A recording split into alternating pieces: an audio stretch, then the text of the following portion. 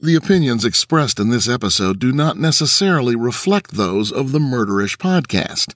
Sensitive topics are discussed. Listener discretion is advised.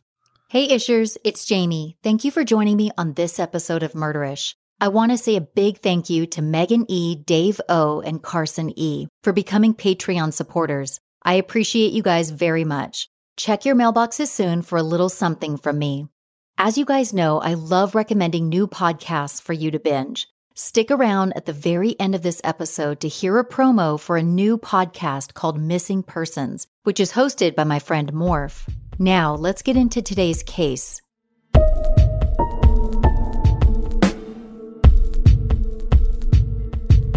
When driving through an upscale town, passing mansion after mansion, it's hard to imagine that anything nefarious would happen there. In one posh town, however, the badly decomposed body of a man would be discovered in a remote field. Investigators immediately began working to find out who would have wanted the young father of two dead. Join me as I walk you through a case involving murder victim Keith Green, whose case drew national attention.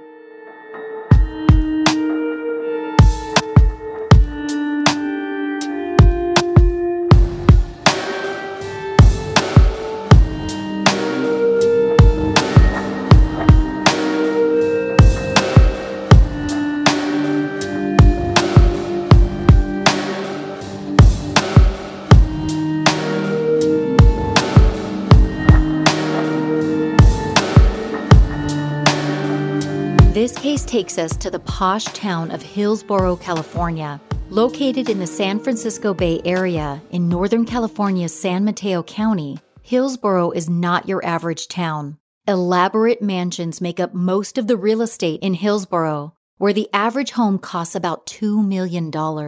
With an average household income of almost $250,000, residents enjoy some of the most highly ranked public schools and a low occurrence of crime. With its ideal climate and lush surroundings, many notable people have called Hillsborough home. Jenny Craig, known for her hugely successful weight loss company, has a home in the town. Amongst her neighbors are comedian Jimmy Kimmel, actress Alicia Silverstone, and professional baseball player Andre Ethier. Bing Crosby, famed dancer and singer, also called Hillsborough home at one time.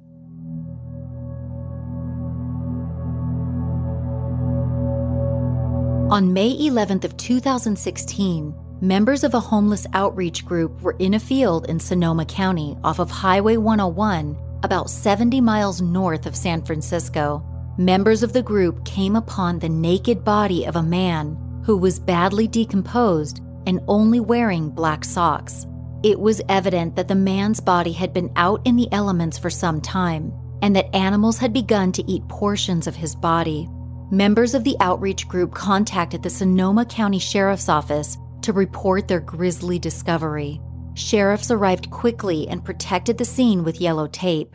Due to advanced decomposition and exposure to the outdoor elements, identifying the body proved to be difficult. Through dental records, however, the body was identified as being 27-year-old Keith Green. 12 days prior to his body being found, Green had been reported missing by his friend and roommate, Angela Dunn. Dunn had last seen Green on April 28th, and when he wasn't home 24 hours later, she reported him missing to the San Mateo County Sheriff's Office. On that same day, about a 45-minute drive away from San Mateo County, a hiker found a cell phone in Golden Gate Park in San Francisco, which he turned in to authorities. Not long after it was found, the cell phone was determined to belong to Keith Green. Upon learning the news that Green was found dead, friends and loved ones were crushed. Many of his friends and family members said that he was a great father who loved his two daughters. They said Green had a very bright future as a chef and was working hard to provide a good life for his girls, who were 4 and 1 year old at the time of his death. According to a 2016 Inquisitor.com article, a friend of Green's said, not only was he going to school, but Keith was trying to make ends meet by working 2 jobs and was active in his daughters' lives, with the ultimate goal of getting a place where they could all live together. Although Green's death was shocking to many, it turned out that some people had a feeling something bad may happen to him. Green had previously hired an attorney to assist him with a legal matter. According to a 2016 ABC7News.com article, the attorney, named Mitri Hanania, said after he went missing, "I was concerned. I had a hunch what might have happened." After representing Green in that legal case, Hanania believed that he may be in danger.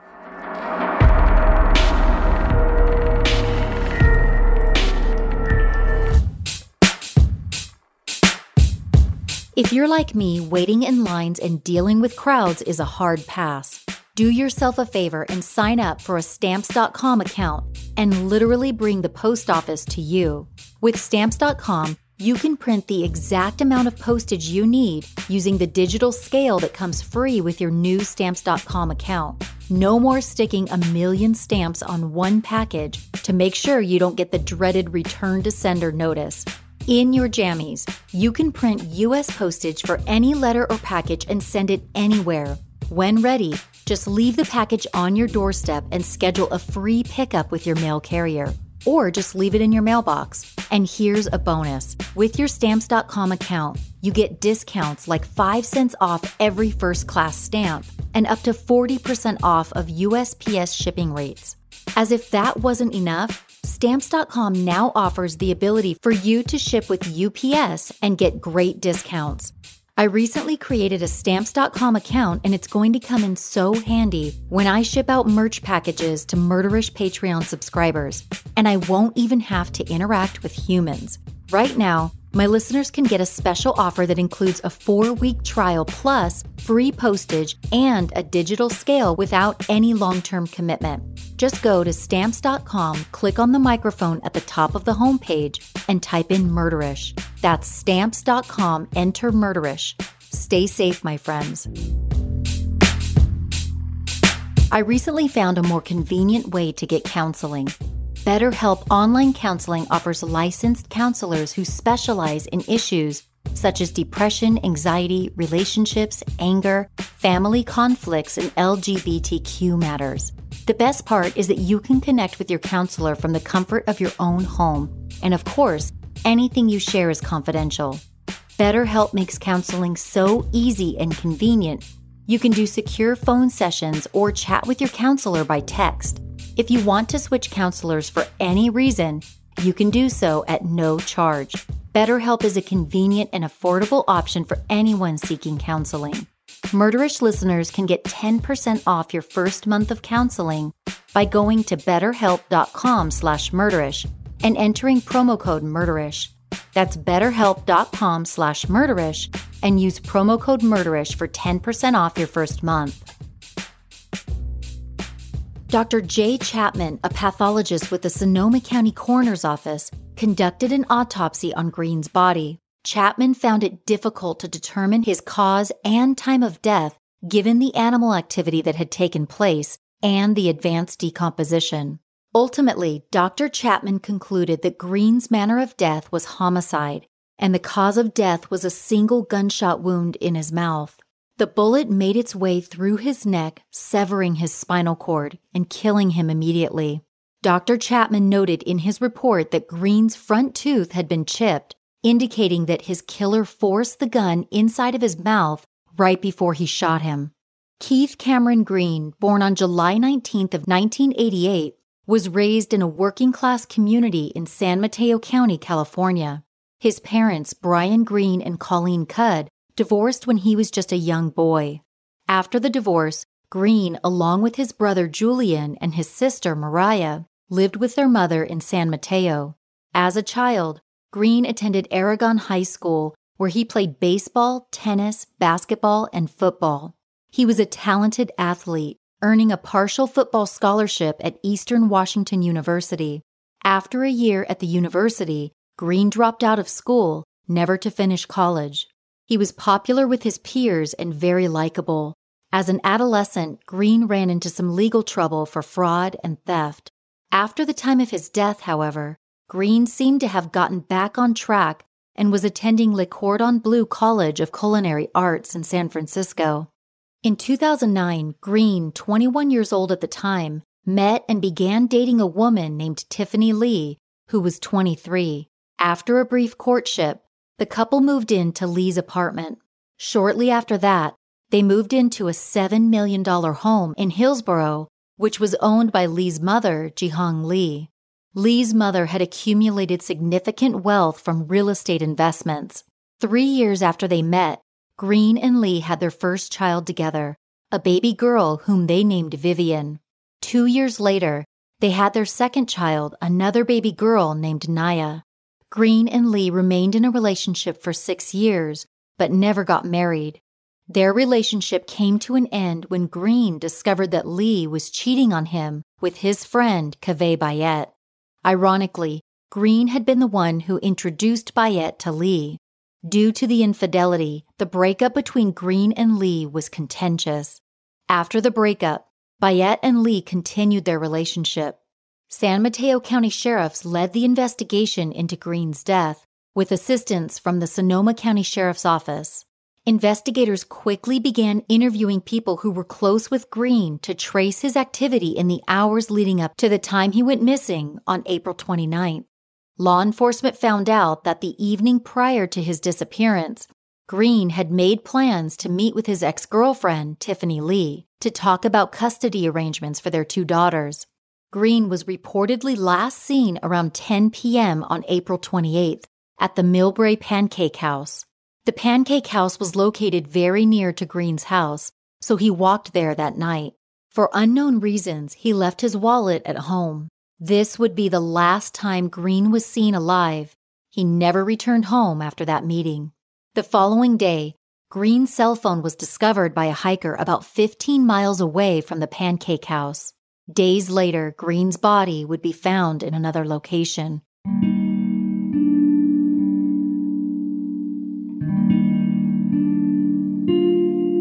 Tiffany Lee was born in Beijing, China on August 28th of 1985. In 1992, she moved to Silicon Valley, California, along with her mother, stepfather, and younger brother. In 2000, she became a naturalized U.S. citizen. Tiffany's mother and stepfather were extremely wealthy, and she was the heiress to their multi-million-dollar estate. Her mother and stepfather's real estate portfolio included 2 skyscrapers in Beijing, properties in the Cayman Islands and St. Kitts in the Caribbean, and multiple properties in the San Francisco Bay Area. Growing up, Lee attended numerous prestigious private schools and eventually earned a master's degree in business from the University of San Francisco. After college, Lee was employed by her mother and stepfather and tasked with managing their real estate properties. For this, they paid her an annual salary of $100,000. Many who knew Lee thought of her as being prone to getting cosmetic surgery and someone who enjoyed living a flashy lifestyle. As investigators continued looking into Green's death, a narrative began to unfold exposing a very bitter breakup and custody battle between Green and Lee. After their breakup, in a written agreement which she drafted, Lee offered Green a lump sum payment of $20,000, monthly payments of $4,000, and a Range Rover. Lee requested that he move out of the mansion and asked Green to agree to everything in the written agreement, but he refused.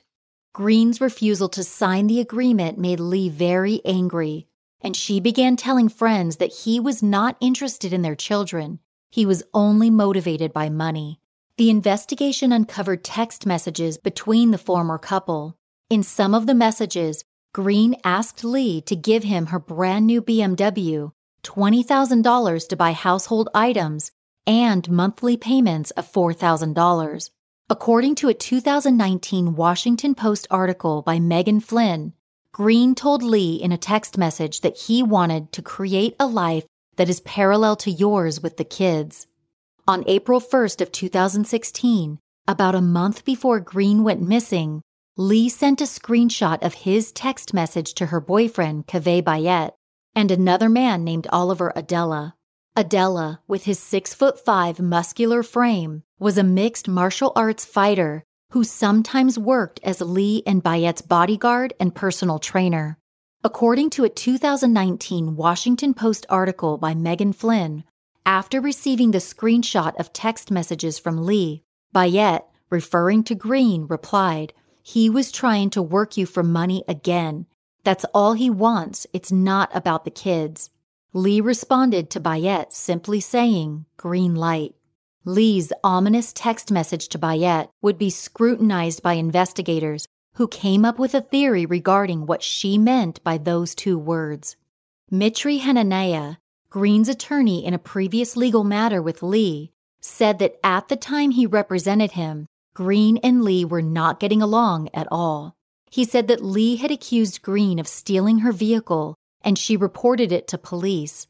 Lee then asked Green to meet her at a local Starbucks, where unbeknownst to Green, she had police waiting to arrest him for auto theft. Subsequent to that incident, Lee sent Green a text message admitting that she had filed a false police report regarding the car theft. Due to that text message, Lee's case against Green was tossed out. According to a 2016 East Bay Times article by Aaron Kinney, a friend of Green's who remained anonymous, indicated that because of the state of his relationship with Lee, Green was afraid for his life. The friend said, "He told everyone in his life knew he was afraid." As the investigation continued, investigators uncovered burner phones and additional text messages between Lee, Bayette, Adela, and Adela's wife, Uda Bredenstein. On May 4th, while Green was still considered a missing person, Lee was interviewed by detectives with the San Mateo Sheriff's Office. The meeting came about after San Mateo detectives received word from Hillsborough PD that Lee had sent them an email. In her email, Lee asked how she could go about searching for Green. She wrote in her email that initially, she believed that Green left on his own accord and that he may be trying to scam her. Now, she said, she believed that he may be the victim of something more serious, like foul play. She asked Hillsborough PD how she might get in contact with a billboard company so she could get more attention to help find Green. In her interview with San Mateo detectives, Lee said that she and Green met at the Millbrae Pancake House between 9:15 and 10:15 p.m. on April 28th of 2016, the evening before he was reported missing. She said they met in the parking lot and sat inside of her Mercedes-Benz to talk about custody of their two daughters. During their conversation, Lee told detectives that Green said he still loved her and wanted to get back together. She said he told her about his plans to move back to Ohio, where his grandmother lived. Lee said that after they were done talking, Green exited her vehicle and she began driving to her house, going south on El Camino Real. Footage from a traffic surveillance camera corroborated Lee's statement that she headed toward her house after the meeting with Green. The traffic camera, however, also showed that a 2005 Chrysler 300 followed Lee out of the parking lot and toward her house. The Chrysler 300 belonged to Oliver Adela, the personal trainer who had been trading text messages with Bayette and Lee leading up to the day that Green went missing.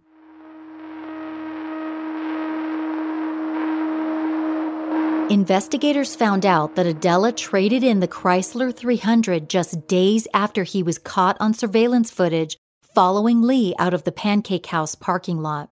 Detectives caught up with the new owners of the vehicle, and they reported that it smelled like Windex and bleach. As detectives progressed into their questioning of Lee, they informed her that they had tracked the precise locations of Green's cell phone the night he was last seen. At this time, Detective Gabby Chagori dropped a bomb on Lee. Chagori told her that records showed that Green's cell phone was with her as she drove toward her house on El Camino Real, and the phone ended up at her house. Lee was rattled.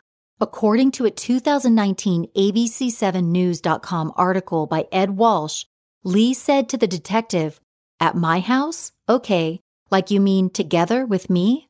Detectives were able to tell that Green's cell phone had connected to a Wi-Fi network at Lee's house that night.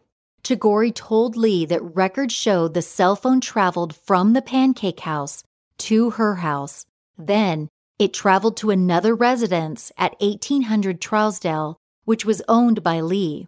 At the time, a man named Vu Ho was renting the home on Trousdale from Lee. More on Vu Ho later.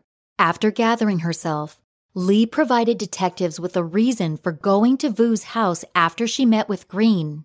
She said she went there to collect his rent check. When detectives told her it did not look good for her that Green's cell phone was with her that entire night, Lee had no explanation. She told detectives that she didn't know why their records showed Green's cell phone was with her. When detectives asked her whether she would ever hurt Green, she said no, but offered names of other people who might. Lee told detectives that Green may have had an affair with a woman in Las Vegas, and that her husband may have wanted to harm him as a result. She said that a friend of Green's may have wanted revenge after he was beaten up in Las Vegas, and Green didn't back him up. Lee also said that Green had promised $50,000 to a man named Johnny to partner with him on a new clothing company. When Green told Johnny that he wasn't going to give him the money after all, Lee said Johnny was very angry and may have wanted to harm him. Lastly, Lee told detectives that Green had debts with a motorcycle gang and they could have gone after him. Detectives then turned their attention to custody and money issues Lee had with Green. Lee explained to them that Green tried to turn over his custody rights to their daughters in exchange for $40 million, $20 million for each child. According to a 2019 KRON4.com article by Amy Larson, Lee said about Green, "When we first broke up, he asked each kid $20 million. He asked my mom, and my mom's like, 'You're ridiculous.'" That said, Lee was not able to provide detectives anything to back up this statement. She said later, Green greatly reduced his financial request. However, contention between the two of them was at its peak, and she wanted to cut him off financially.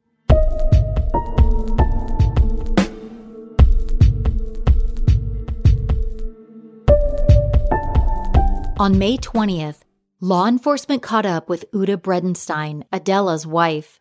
Bredenstein had been involved in some of the group text messages between Lee, Bayet, and Adela. Law enforcement pulled her over, and they were able to get their hands on Adela's fast-track transponder. Records from the transponder showed that on April 29th, around 3:30 in the morning, the unit had traveled over the Golden Gate Bridge, heading south. This was the morning after Green was last seen. The area and direction the fast-track transponder had traveled lined up with someone going home from the location where Green's body was discovered. Based on everything they uncovered, detectives secured 2 search warrants. On Friday, May 27th of 2016, 1 month after Green went missing, detectives served Oliver Adela and his wife, Uta Bredenstein, with the first search warrant. At their apartment in Burlingame, California, detectives found $35,000 in cash. They also found Keith Green's diamond Cartier watch. The items were found inside of a lunchbox. After the search was conducted, detectives arrested 40-year-old Oliver Adela on suspicion of murder and conspiracy to commit murder. He was taken in for booking at Redwood City Jail.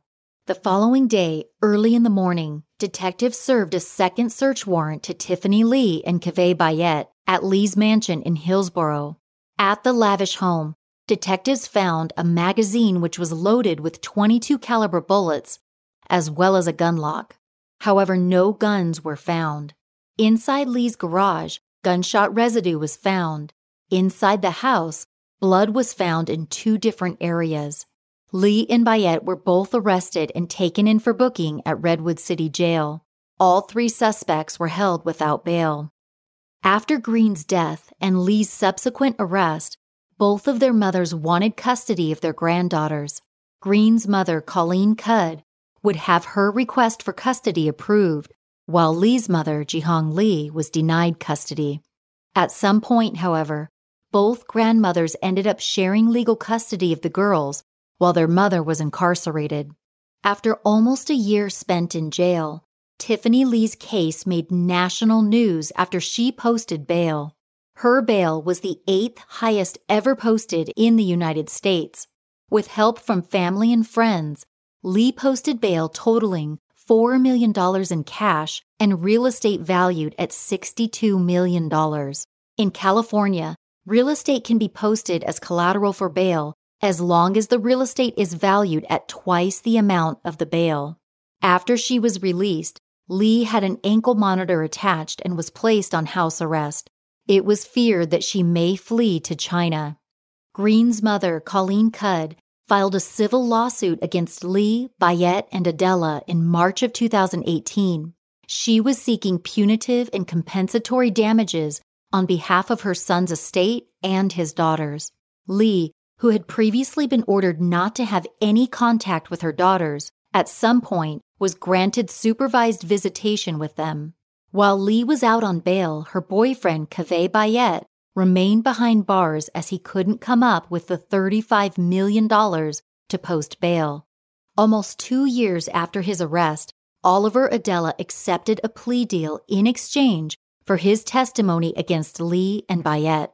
In February of 2018, Adela entered a no-contest plea to accessory after the fact for the disposal of Green's body.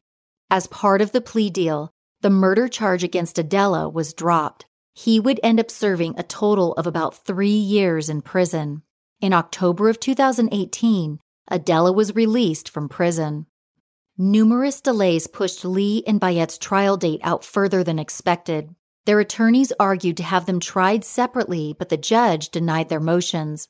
In August of 2018, the trial was delayed due to another murder case being tried at the same time as Lee and Bayet's trial was scheduled to take place. Given this, their trial was pushed back 5 months. Then, in early 2019, the trial was delayed again when the defendant's attorneys requested it be postponed again for medical reasons. During this time, Tiffany Lee was diagnosed with breast cancer and had to have 2 surgeries and chemotherapy before she was able to stand trial. In September of 2019, more than 3 years after Green's murder, Lee and Bayet's trial began, although it would quickly be delayed again. At the beginning of trial, the prosecution came to learn that their star witness, Oliver Adela, had violated the terms of their plea agreement. As part of the deal, Adela was not allowed to contact any of the witnesses, and that included Uta Bredenstein, who was now his ex-wife. After learning that Adela, through Instagram, had contacted Bredenstein, a defense witness, the prosecution requested that Adela be placed back in jail and the plea deal rescinded. These requests were granted by the judge, and with that, Adela was placed back into custody. And again, he faced the possibility of being charged with murder.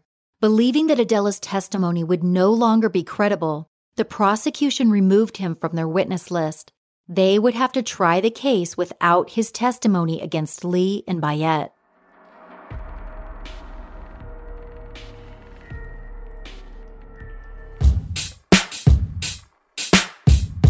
I love a good hack, so here's one to try for all of the ladies working from home during this time.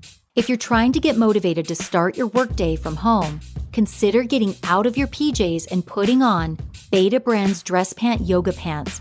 They look profesh and cute, but they're just as comfortable as your jammies.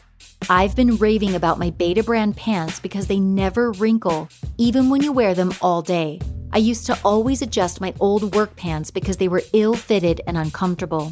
With Beta Brand's pants, I feel like I could do endless cartwheels and somersaults without ever having to adjust my pants. They are that comfortable. But make no mistake, Beta Brand's pants are not yoga pants. They are dress pants that feel like yoga pants, but look like $1 million. Beta Brand has new styles on their website every week, and there is a fit and color for everyone. Right now, our listeners can get 25% off their first order when you go to betabrand.com/murderish.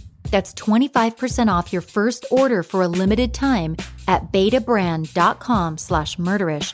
Find out why millions of women are buying 5 different pairs of these pants. Go to betabrand.com/murderish for 25% off. When my husband puts on manly TV shows, I play Best Fiends to solve my boredom. Oh, and about my husband, he is a sucker for games he can play on his phone. He recently started playing Best Fiends, and it's been a great tool to help him unwind after work. Best Fiends is a unique puzzle game that doesn't require internet access, so I never skip a beat when the Wi-Fi goes out at my house. Now that I've been playing for a while, I've collected so many cute characters, and I love that the game is updated monthly with new levels and events. When I first started playing, I was really competitive, but lately, I find myself playing Best Fiends more casually to get my mind off of daily stressors. Best Fiends has thousands of levels already, with new levels, events, and characters added every month. It's hours of fun right at your fingertips, and you can even play offline. With over 100 million downloads and tons of 5-star reviews, Best Fiends is a must-play. Download Best Fiends free on the Apple App Store or Google Play. That's friends without the R, Best Fiends. If you've ever been in an auto accident before, your first concern is whether you or anyone else were injured. Then, you begin to stress on how much this thing is going to cost you. That's where Endurance Warranty comes in. With total vehicle protection, Endurance takes away the stress of worrying about how you're going to pay for auto repairs. Consumer Affairs rated Endurance #1 vehicle protection plan, and let me tell you how they've earned that spot. With an Endurance subscription, you get an auto advocate who will negotiate on your behalf to get the lowest possible repair rates. No need to haggle on your own with auto mechanics. And right now, Endurance is offering their elite membership with every subscription, which means you get tire repair, key fob replacements, a personal concierge, and 24/7 roadside assistance.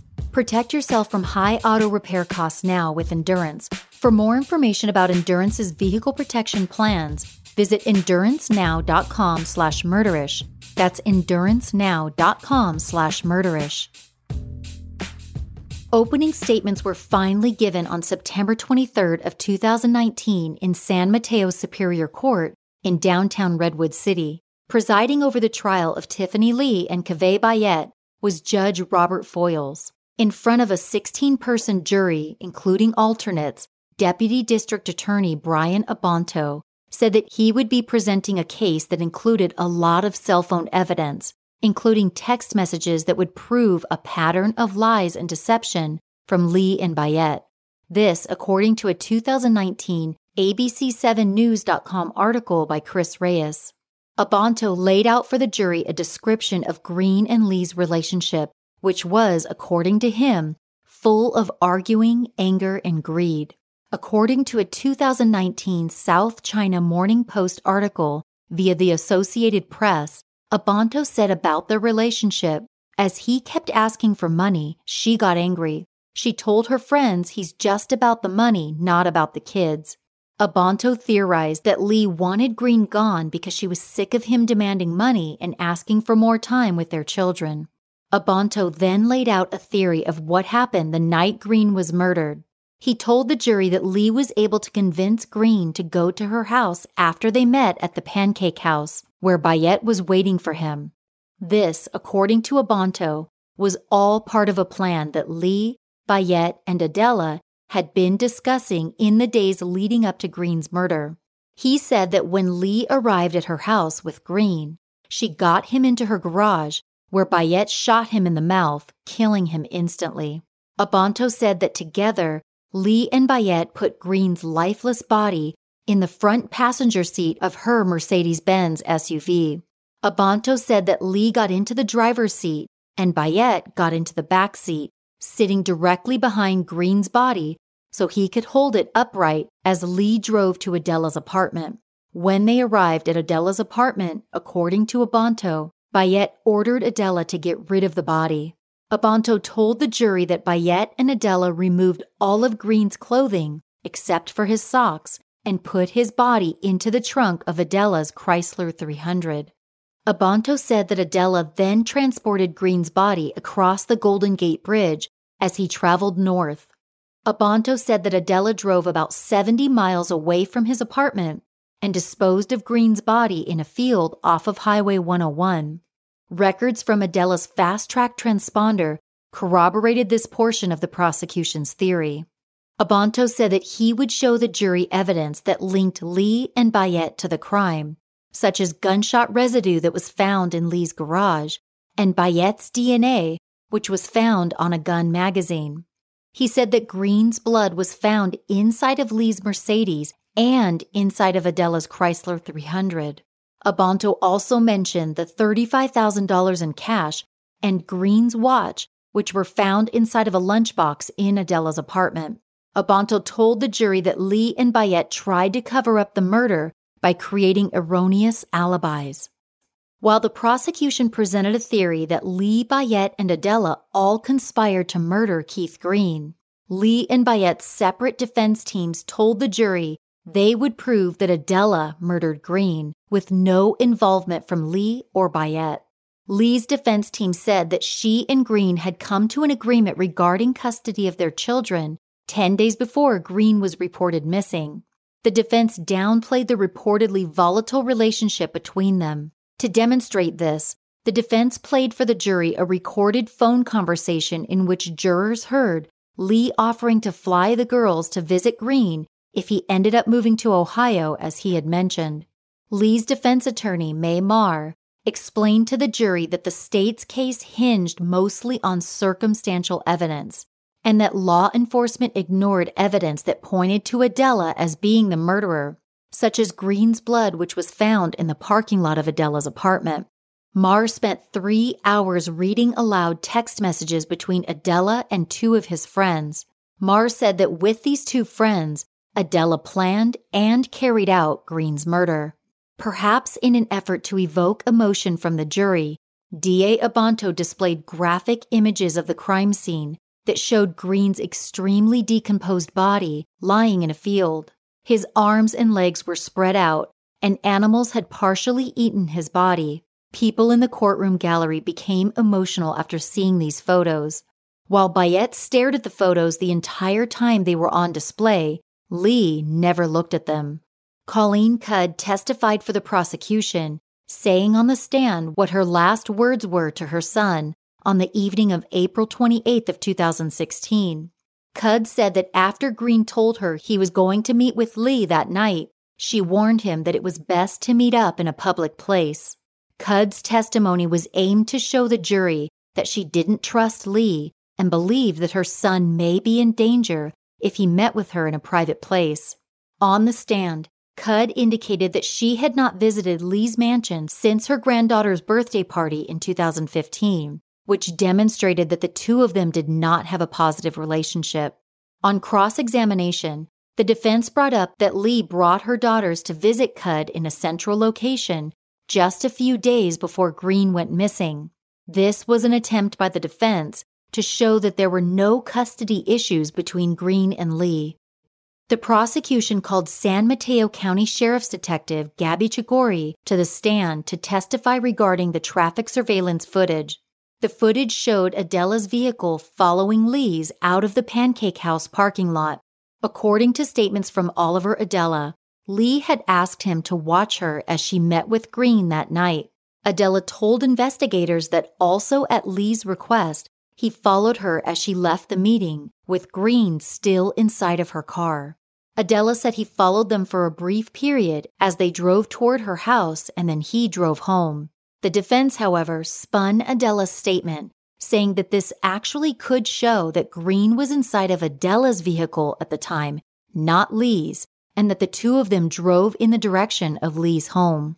Detective Chikori testified that on the night Green went missing, his cell phone connected to Lee's Wi-Fi network, indicating that he and/or his cell phone were at her house that night. The defense, however, argued that the Wi-Fi signal was strong enough to connect to Green's phone, even if he was close enough to Lee's house but not actually at the house. Under the defense's theory, Adela could have driven near Lee's house with Green inside his vehicle, and his cell phone could connect to her Wi-Fi. A mutual friend of Green and Lee's, named Valerie Goodwin, testified for the prosecution. On the stand, Goodwin said that she often found herself in the middle of arguments between Green and Lee. She said that on the evening that Green went missing, she met with Lee over dinner around 6 or 6:30 p.m. Goodwin said that during dinner, Lee told her that she and Green were going to meet up later that evening. Around 10 p.m., Goodwin said she received a phone call from Lee, who told her that when she met with Green, he tried to kiss her and said he still wanted to be with her. According to Goodwin's testimony, Lee said that after their meeting at the Pancake House, she drove away while Green was still in the parking lot. Detective Sergeant John Carroll testified for the prosecution and spoke about Lee's lack of emotion when she learned of Green's death. Carroll said that when Lee was informed that he was found dead, she never asked how he died and did not express any concern regarding how she was going to deliver the news to their daughters. Carroll said on the stand that he believed Lee's text message to Bayette saying green light meant that she was confirming that they were going to carry out their plan to kill Green. The defense, however, argued that this text message simply meant that she and Bayette should begin completing child custody documents. Vu Ho, a previous co-worker of Lee's, testified for the prosecution. At the time of the murder, Ho was renting an apartment from Lee. On the stand, Ho said that previous to this time, he had always sent his rent checks to Lee through the mail. On the night that Green went missing, however, Ho said that Lee suddenly told him that she would come by his apartment to pick up the rent check. He said that around 11:30 that night, Lee and Bayette arrived and told him that they had been out on the town later than planned in San Francisco. The prosecution was demonstrating that Lee and Bayette created an erroneous alibi for themselves by picking up the rent check in person from Ho and telling him that they had been in San Francisco that evening. The complex where Ho rented an apartment from Lee was also where Adela and his wife lived. The prosecution argued that by traveling to Ho's apartment that night, Lee and Bayette were creating a reason for being at Adela's apartment complex. Although the jury was aware that Adela pleaded guilty to disposing of Green's body, they would not hear testimony from him, given that the prosecution removed him from the witness list. DA Abanto did present to the jury excerpts from Adela's interview with detectives. The defense, however, pointed out that Adela's statements were deemed not to be credible and therefore should not be considered factual testimony. According to testimony from detectives, Adela said in his interview that Lee and Bayette arrived at his apartment with Green's body inside of Lee's Mercedes. Detectives said that Adela told them he agreed to dispose of the body after Lee and Bayette offered him $35,000 to, in their words, take out the trash. Adela said that he, along with Lee and Bayette, lifted Green's body into the trunk of his car, and then he traveled to a field in Sonoma County where he disposed of Green's body. DA Abanto read aloud text messages between Lee and Bayette, in which Lee said to Bayette that they should watch the true crime TV series How to Get Away with Murder. Abanto suggested to the jury that this text message, along with other evidence he had presented, showed that the two defendants planned Green's murder well in advance. The defense downplayed this text message, telling the jury that Lee often watched the TV show in a tattoo parlor she frequented. Although the defense said in their opening statement that the state's case largely hinged on circumstantial evidence, the prosecution did present scientific evidence to prove their case. Abanto presented evidence of gunshot residue and Green's DNA, both of which were found on a table and on a golf bag in Lee's garage. He also entered into evidence bloodstains found on the ground in Lee's garage, as well as blood found in 2 sinks inside of Lee's house. Bayette's DNA was found on gun magazines, which Abanto said showed advanced preparation for Bayette to kill Green. Although no guns were found during the investigation, Abanto told the jury that 2 gun locks were found at Lee's house. In addition to all of this, Abanto explained that Green's blood was discovered on the running board of Lee's Mercedes. Abanto said to the jury that Lee and Bayette had thoroughly cleaned her car after the murder, which is why no blood was found on the inside of Lee's SUV. The evening of the murder, Abanto said that Bayette communicated with Adela using a burner phone. in order to plan out the disposal of Green's body. The defense called forensic scientist Chris Coleman to the stand. Coleman spoke about noise tests he conducted at Lee's house, as well as the analysis of gunshot residue found in her garage. Coleman, who had over 2 decades of experience, discredited the investigation into Green's murder, saying that he would have done a much more thorough job of analyzing the garage. He said that instead of analyzing just one stain found on the floor, he would have analyzed the entire garage floor to get a more accurate picture of what may or may not have happened. Coleman testified about a noise test he performed at Lee's residence, during which he shot 3 different caliber firearms while standing in the garage. Coleman said that the gunshots could be heard from people inside the house and people standing in the street near Lee's house. This, despite the fact that nobody came forward during the investigation to say that they heard gunshots near Lee's home the night of the murder. The defense was also quick to say that while the prosecution alleged that the shooting took place in Lee's garage, none of Green's blood was found there. The defense called into question portions of Dr. Chapman's testimony regarding the autopsy. In his testimony, Dr. Chapman said that Green died from a single gunshot to the mouth. The defense brought forth statements from a contract pathologist who had reviewed the crime scene photos. The defense told the jury that the pathologist with whom they consulted said that Green's body was in such an advanced state of decomposition and deterioration that a cause of death could not be determined. Then, the defense introduced to the jury another possible manner of death. They said that given the pathologist's statements, it's possible that Green died from strangulation or some other means. The defense called to the stand a witness who they believed could corroborate their theory that Adela murdered Green without any direction from Lee or Bayet. Charles Kaleha, who lived in an area not far from where Green's body was found, was called by the defense to testify. The defense asked Kaleha numerous questions, but he never answered a single one of them, invoking his Fifth Amendment right each time a question was asked. The defense argued that through the use of burner phones, Adela planned Green's murder with Kaleha and another man by the name of Naveen Srivastav. The defense said there was no evidence to connect Bayet to any of the conversations.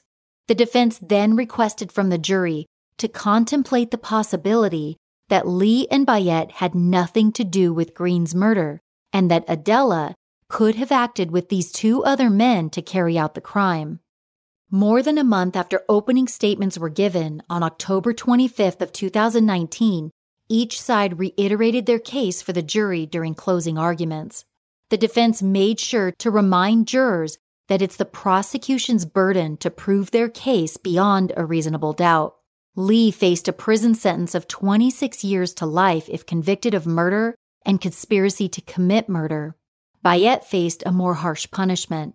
If convicted, he was looking at spending 50 years to life behind bars for murder, conspiracy, and an enhanced charge of use of a firearm. After deliberating for 12 days, the jury, made up of 4 men and 8 women, reached a verdict. On Friday, November 15th of 2019, Tiffany Lee was found not guilty.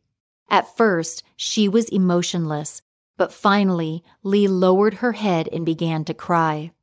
As she left the courtroom a free woman, Lee's mother and Green's mother could be seen crying. As reporters scurried to get a statement from Lee, she walked quickly out of the courthouse without making any statements. Lee's attorney, Jeffrey Carr, said afterward that Lee planned to go to China and work toward bettering herself.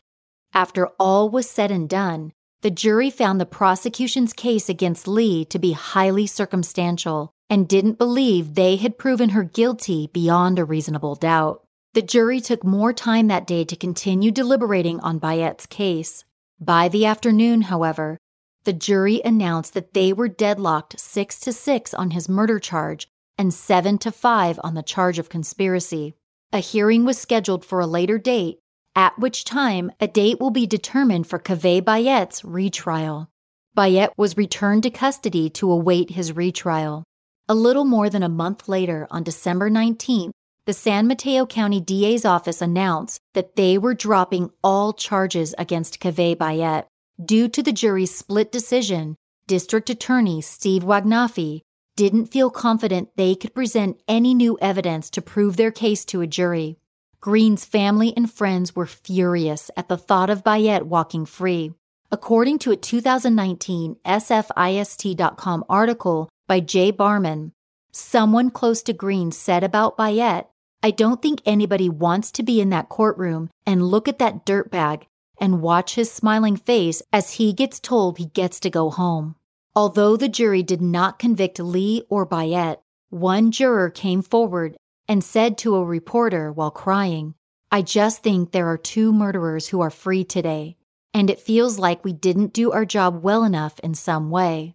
The juror also indicated to the reporter that they would just have to rely on karma for justice. While Lee and Bayet had walked free, Oliver Adela remained behind bars after he violated the terms of his plea deal. He awaited a potential trial for his suspected involvement in Green's murder. In January of 2020, however, DA Wagnafi announced that all charges against Adela were being dropped, citing that Lee had been acquitted and they did not have sufficient evidence to get a guilty verdict for Bayet. Wagnafi believed their case against Adela also lacked sufficient evidence. Adela was scheduled to be released on January 10th of 2020, but his past would catch up to him. Just as Adela took his first steps of freedom, agents from Homeland Security swiftly took him into custody. As it turned out, Adela was living in the U.S. under a false name. Adela, whose real name is Mustafa Traore, was arrested and charged with passport fraud. Traore had always claimed to be from France, but federal agents learned that he was actually from the Ivory Coast in Africa. Agents claimed that Traore had stolen the birth date and name of a man named Oliver Adela, who was from France. Traore then used the stolen name and birth date to get a U.S. passport and U.S. immigration status. Agents uncovered multiple names used illegally by Traore and found out that he was a small-scale swindler. Through a tip from one of the investigators hired by Lee or Bayet's defense team, agents were made aware that Adela may not be who he claimed to be. Through their investigation into Adela's potential passport fraud, federal agents also uncovered more damning evidence against him that showed he was likely involved in Green's murder. Agents found out that Traore, then known as Adela, had used a burner phone to contact Keith Green just a few days before he was murdered. In his contact with Green, Traore claimed to be a professional football player and said to him, on the night that Green was murdered, that the two of them should meet up. In San Francisco, a grand jury would indict Traore on charges of making false statements on a passport application, illegally using a false French passport to enter the U.S., and fraudulently obtaining a naturalization certificate. Today, Traore faces a decade in prison and deportation if he's convicted. As of now, Traore says he will plead guilty to passport fraud, but he continues to deny any involvement in Green's murder. Traore's case is still active, however, it's been delayed due to the current COVID-19 pandemic and subsequent court closures. Today, as of the current date, nobody stands accused of Keith Green's murder, and it's unlikely anyone else will be tried for the crime.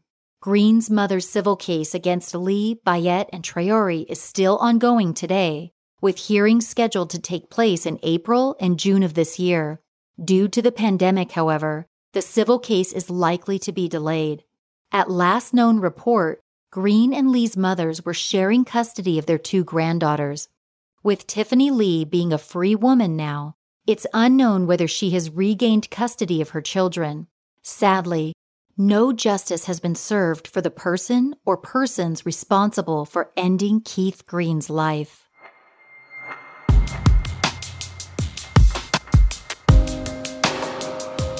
Thanks again for joining me on this episode of Murderish. Head over to the Murderish Facebook discussion group where we can talk about this case. You can also find me on Twitter at MurderishPod and on Instagram at MurderishPodcast. If you like the show, hit the subscribe button wherever you're listening now and tell a friend about Murderish. I'd love for you to leave the show a review in your favorite podcast app. If you want more information about the show or me, go to MURDERISH.com. On the website, you can sign up to support the show through Patreon and have some of your dollars donated to the Cold Case Investigative Research Institute. The website also has a link to buy Murderish t-shirts and other merchandise. That's Murderish.com. Murderish is mixed and mastered by John and Jessica Buchanan of Audio Editing Solutions. Music is by Nico of We Talk of Dreams. This episode was researched by Gina Mazzolini and written by me. In order to tell true crime stories on this show, information is gathered from various sources, including but not limited to news articles, newspaper archives, blogs, social media, TV productions, police reports, court records, books, magazine articles, direct interviews, and more. I recognize that oftentimes someone before me put in a lot of time and effort to gather the information I draw from to help tell these stories. Thank you to those individuals for their hard work. Sources for this episode can be found at Murderish.com. As always, Ishers, thank you for joining me on another episode of Murderish. And remember, listening to this podcast doesn't make you a murderer, it just means you're murder-ish.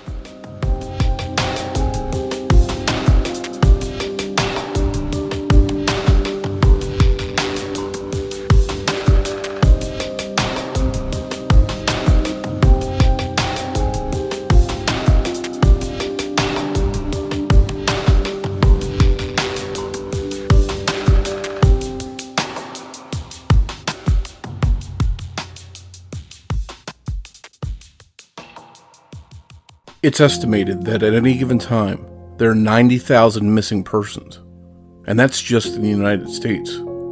Imagine if your loved one went missing. Is there anything that you wouldn't do to try and find them? Would you cross oceans? Spend your life savings? Continually retrace their last known steps, just hoping something jumped out at you? This is Missing Persons, a brand new podcast, and I'm your host, Mike Morford. If you're a true crime podcast fan, you might recognize me from some of my other podcasts, including Criminology, 3 Men and a Mystery, and The Murder in My Family. The most important part of hosting a podcast for me is advocating for the cases and the victims I discuss, as well as their families. I've been approached by so many people with a missing loved one asking me if I could help them in any way. And if it was my loved one that was missing, I'd want someone to help me too, so I couldn't say no. And this podcast, Missing Persons, is the result of me wanting to help.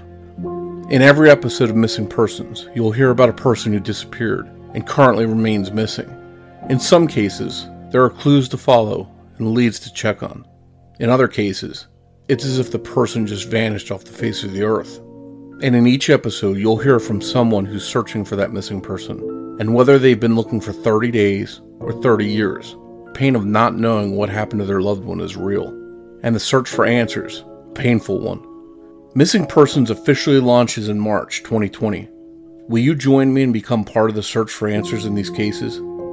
If so, search for and subscribe to Missing Persons right now, wherever you listen to podcasts, so you don't miss an episode.